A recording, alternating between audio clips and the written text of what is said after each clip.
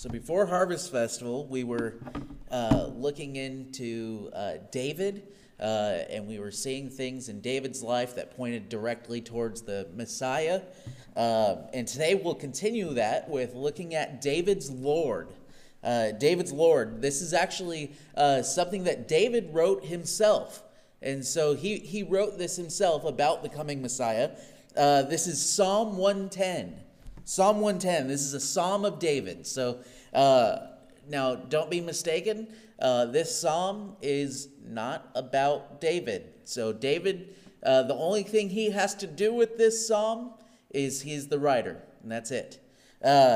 Psalm 110 is perhaps the most important Psalm.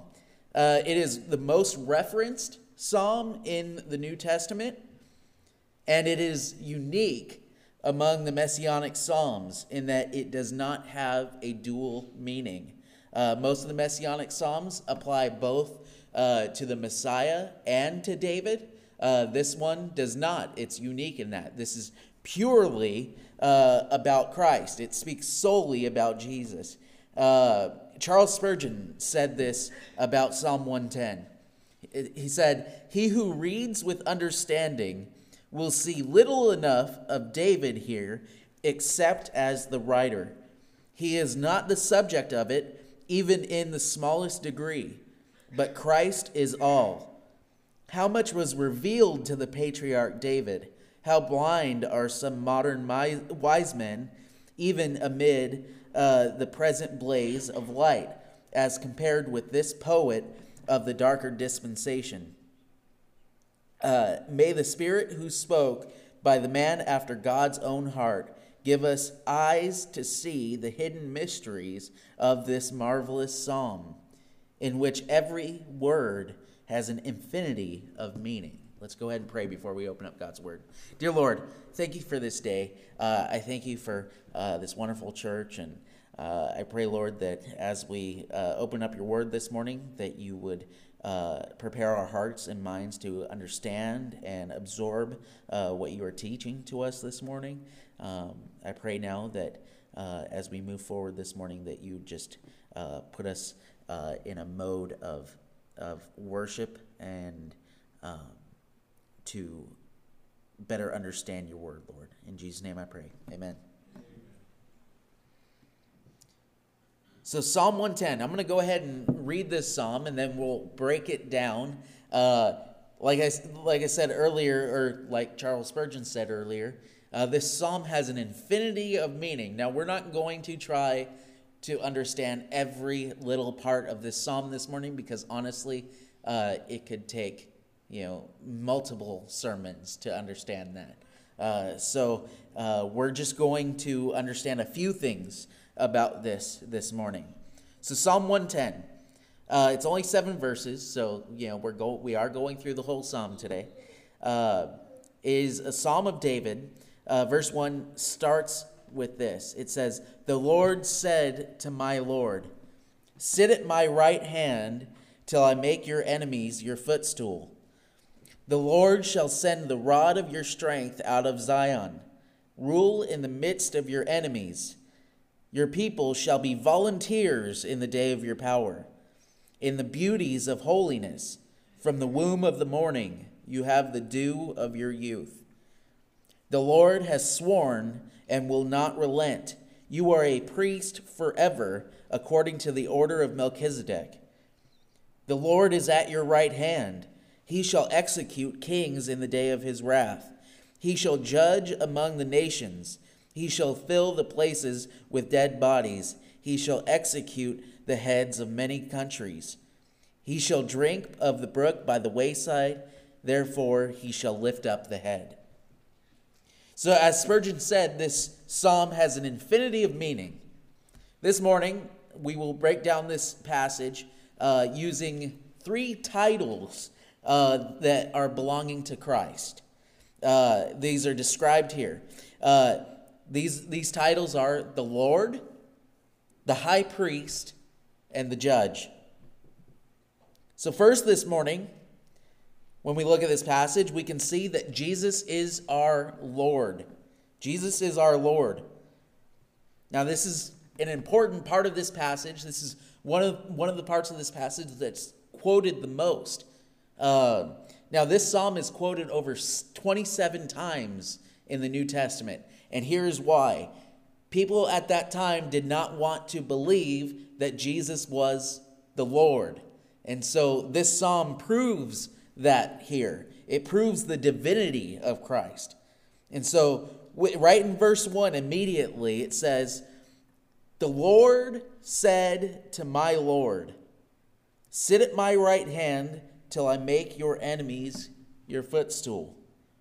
So the Lord said to my Lord. Now I want you to look in your Bibles right now and notice that the first Lord there is in all caps. And the second Lord is a capital letter at the beginning, and then the rest of the word is lowercase. This is not a typo. This is on purpose. The Lord said to my Lord. David is listening to a conversation between the Father and the Son. This first word for Lord is Yahweh, and the second word is Adonai. So that this says here is, Yahweh said to my Adonai. Yahweh is the word that is the name that is given to God. It means the self-existent one. This name specifically and only applies to God. This is the I am of the Bible. And so whenever we see Lord in all caps, this is specifically Yahweh. This is the I am. This is the Almighty God. And then it said, to my Lord. This is this word Adonai. This is actually a title here. And so this isn't a name, this is a title of Lord. This title here is speaking about a human Lord, a physical being. This title here is speaking about the Messiah. Of this, there is no doubt, because Christ himself said so. Matthew chapter 22, verses 41 to 45 says this.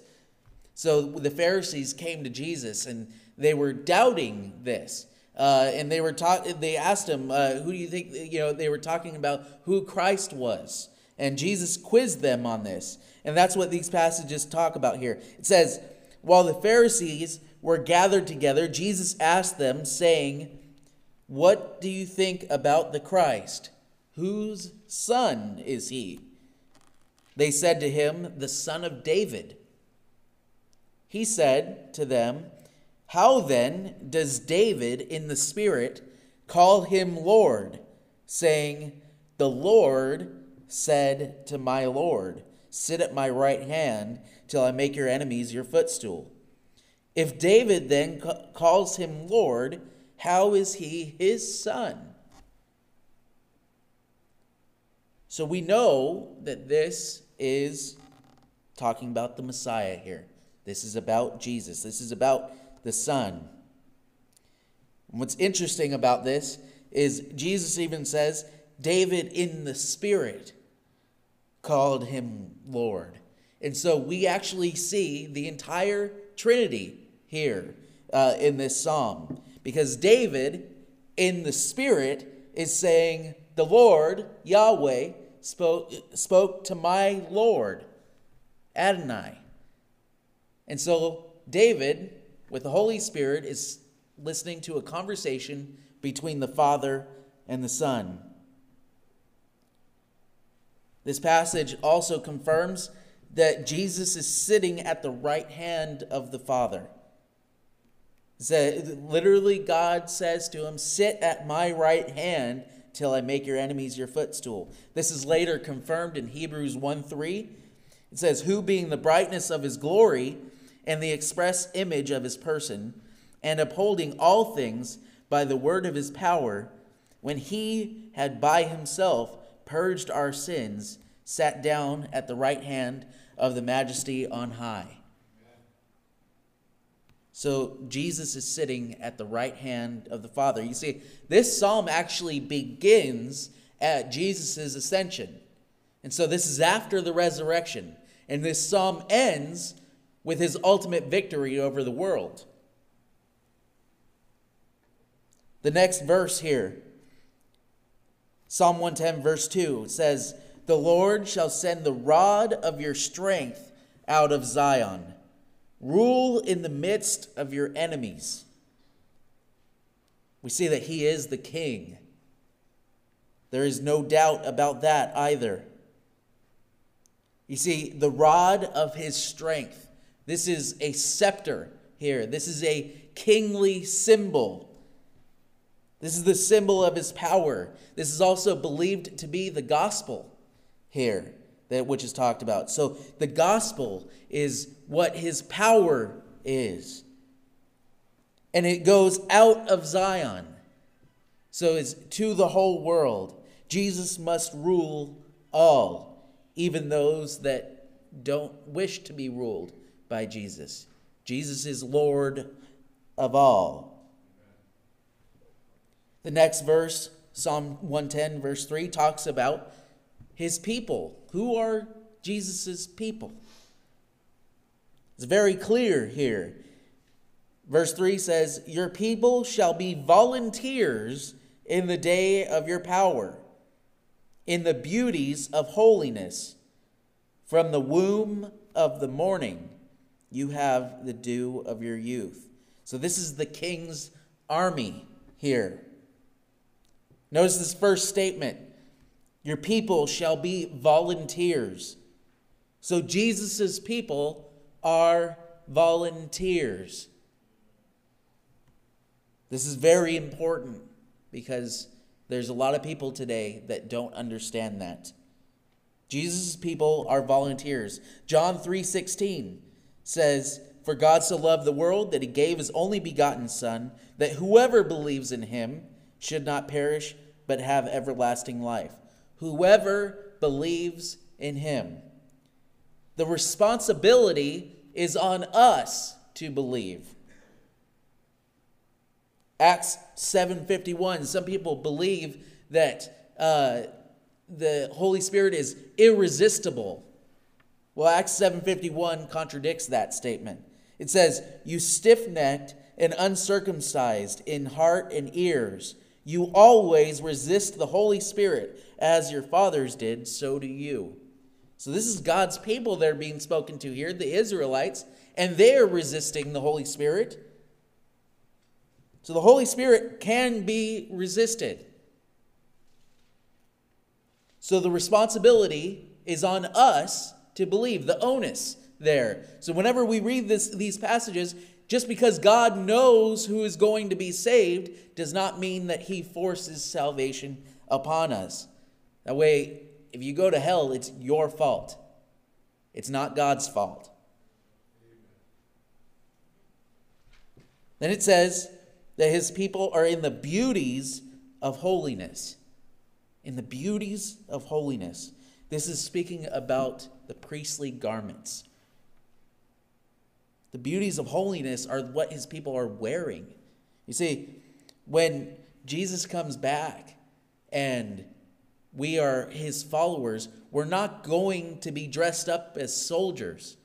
We're going to be dressed up as priests. We're going to be dressed up in white robes, following him. It's a beautiful picture there. The beauties of holiness. Then it talks about his people are like from the womb of the morning, or like dew. This also speaks to beauty because dew glistens in the morning light, but it also speaks to the multitude. His people are many. There will be many people who volunteer to follow Christ because of the spreading of the gospel. Then we see in this passage that Jesus is the high priest. This is the next title in this passage. And it's funny because this is just one verse out of this passage, But as you'll see this is the most profound part of this passage. Psalm 110 verse 4. It says, "The Lord has sworn and will not relent. You are a priest forever, according to the order of Melchizedek."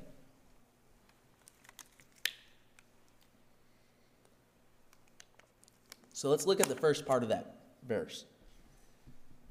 The Lord has sworn and will not relent. Remember, when we see all caps, this is Yahweh here. This is the I am. So this is Yahweh making an oath here. This should show how serious these verses are, how serious this psalm is. This is God making an oath, making a promise. This is important.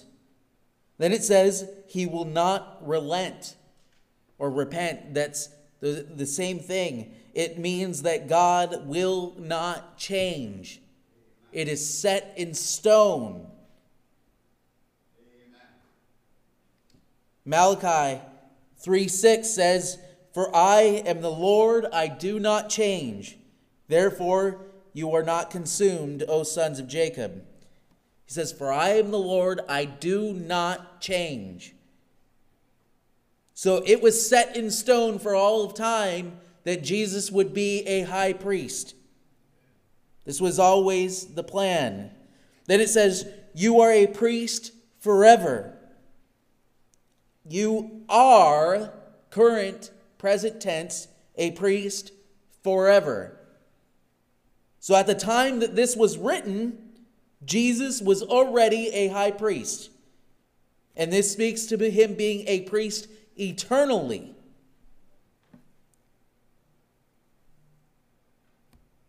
So Jesus is the high priest.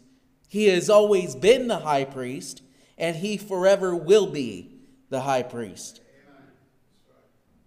Hebrews 13 verse 8 says, "Jesus Christ is the same yesterday, today, and forever."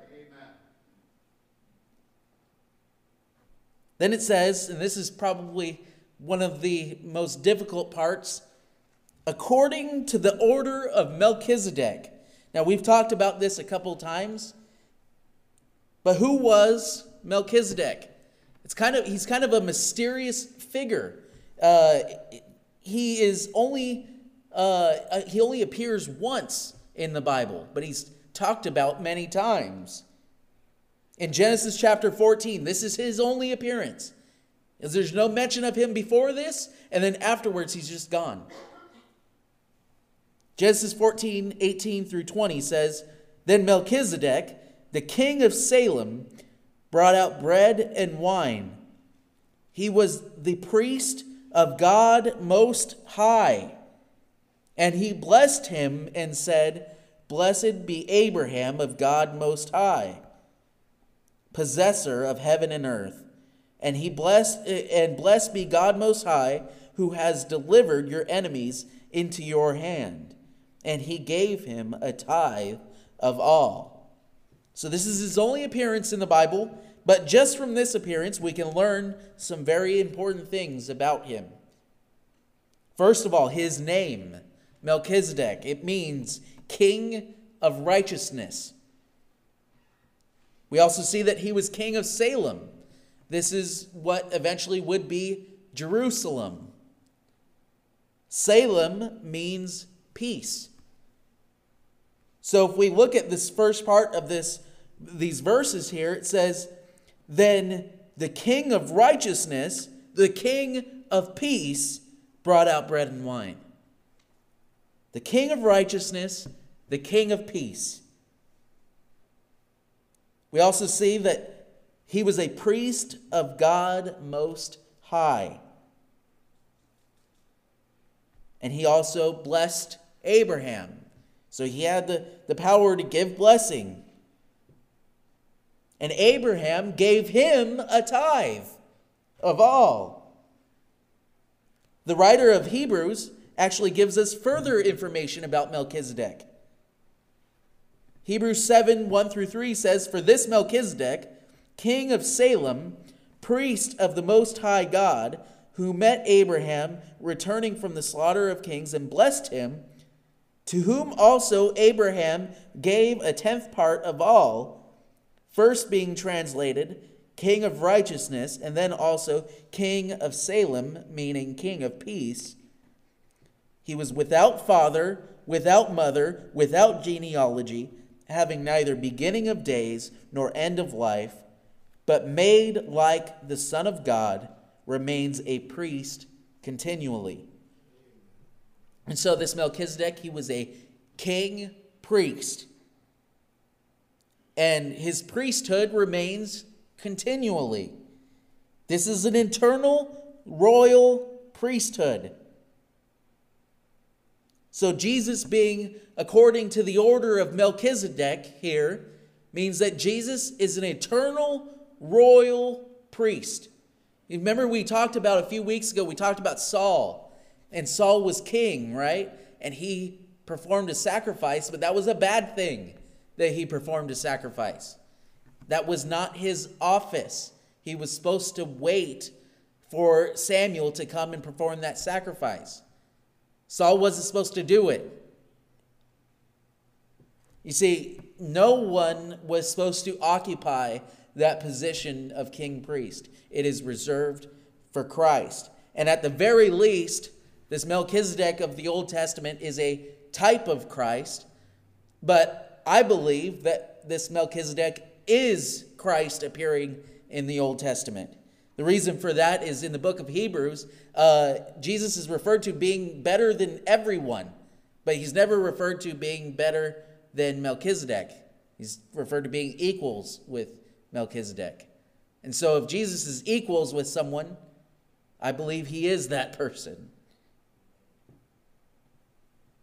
So what this means is that Jesus is the only one who is qualified to both rule as a king and perform the sacrifice needed for salvation. Jesus is the only one that could do it. He was the only one that was allowed to do it.